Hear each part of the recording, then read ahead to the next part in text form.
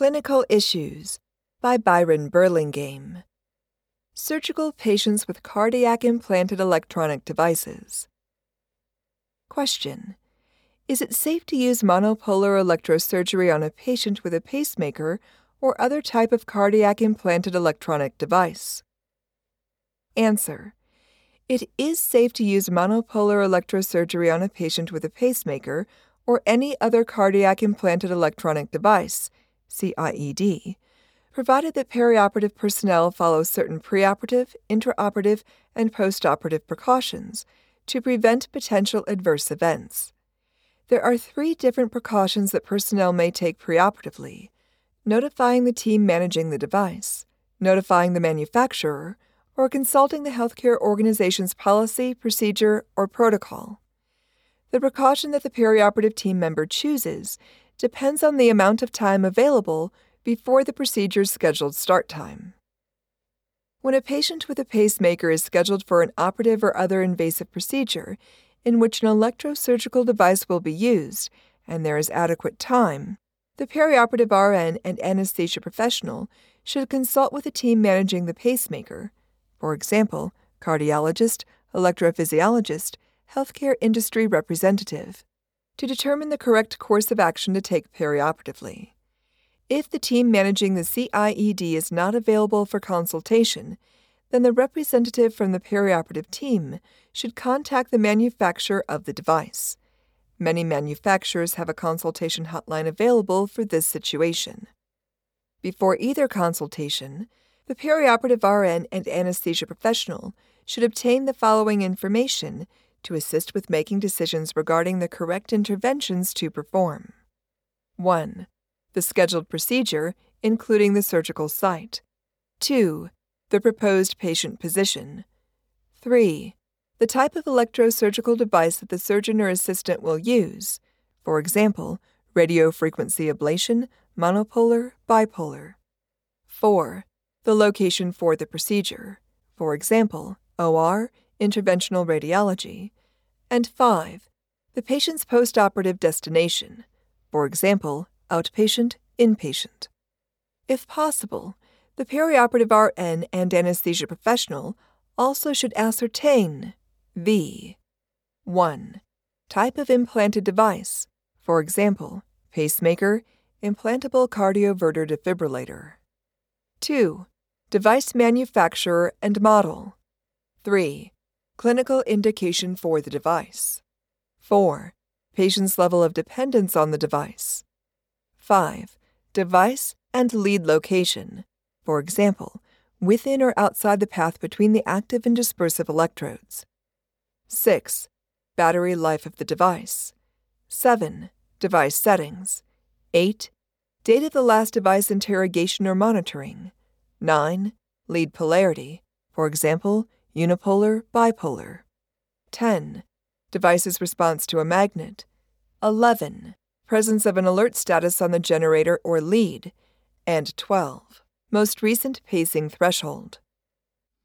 The perioperative RN or anesthesia professional may be able to obtain this information during the preoperative admission testing assessment or from the patient's implant identification card. If the information is not immediately accessible, the CIED management team should be able to obtain it from the patient's medical records. Based on the implant and procedural information, the perioperative team and CIED management team or manufacturer's representative should determine 1. Whether the surgical team should use alternative methods for cutting or coagulating, for example, battery-powered electrocautery, bipolar forceps, ultrasonic technology, ferromagnetic surgical system. 2. Where the assigned perioperative team member should place the dispersive electrode, for example, as close as possible to the surgical site to prevent the CIED from being within the current pathway between the active and dispersive electrodes. 3. Where to place the active electrode cord to keep it away from the pulse generator. And 4. Whether a person trained to perform reprogramming should reprogram the CIED or personnel should use a magnet to reprogram it. For all CIEDs, the perioperative team should incorporate the following measures into the patient's care unless the team managing the pacemaker advises otherwise. 1. Using a 5-lead electrocardiogram. 2.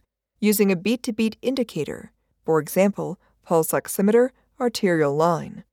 3. Ensuring the availability of temporary pacing equipment and an external defibrillator. 4.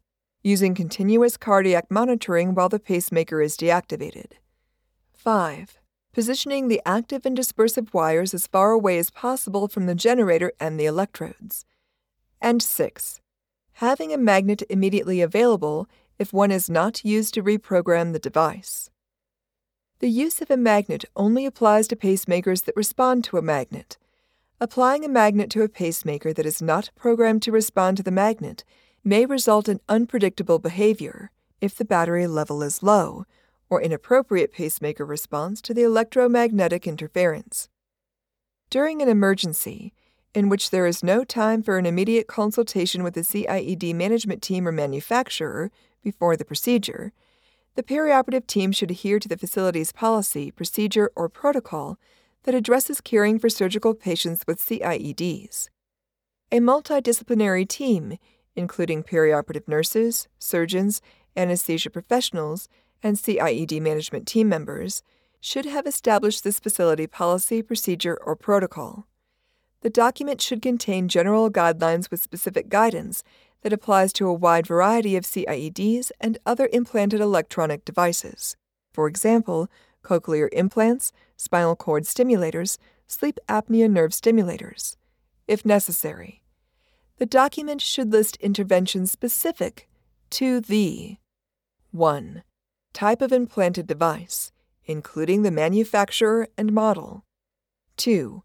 Clinical indication for the device, patient's level of dependence on the device, and his or her severity of symptoms if the device is turned off.